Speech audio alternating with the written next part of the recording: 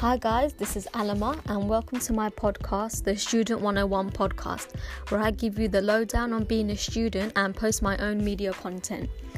Today I'll be reading an article I wrote for the Holloway Express and I'll be reading the unedited version. So if this sounds interesting, then stay tuned.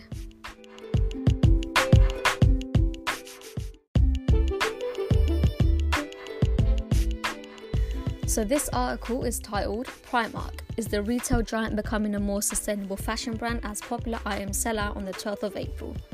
So without further ado, let's get into it.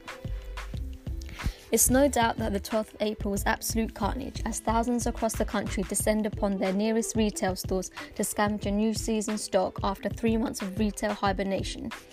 One retail chain that stood out, however, was, yes, you guessed it, Primark, the UK's most loved high street brand. The retail giant had hundreds of people queuing before the doors of all its stores had even opened that morning.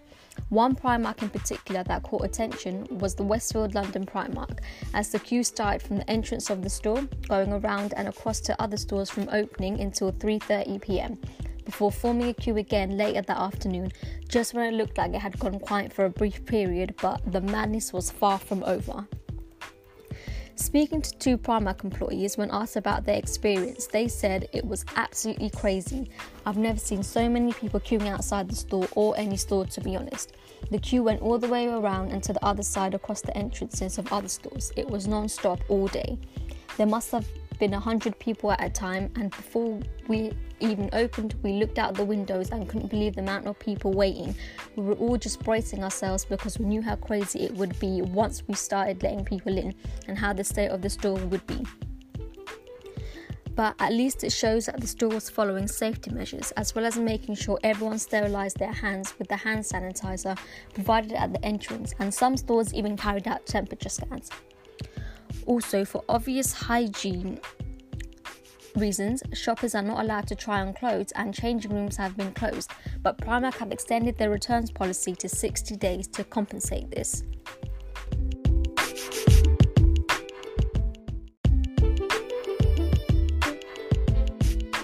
Although the stores were fully stocked and ready for the 12th, nothing could have prepared the fashion brand for the insanity that was about to ensue, which left stores half empty and with the rest of the stock on its floors.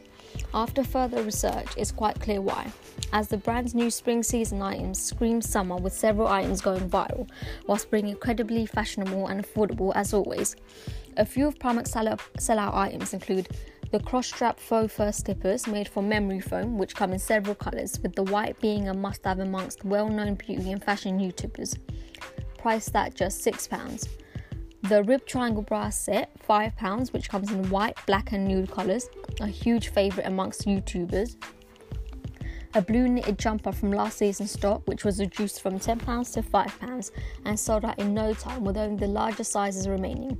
And saving the best for last but not least, a blogger's favourite, the natural striped double-breasted blazer jacket, £30, which comes with matching trousers and waistcoat, sold separately. All three workwear-inspired pieces sold out in all the smaller sizes.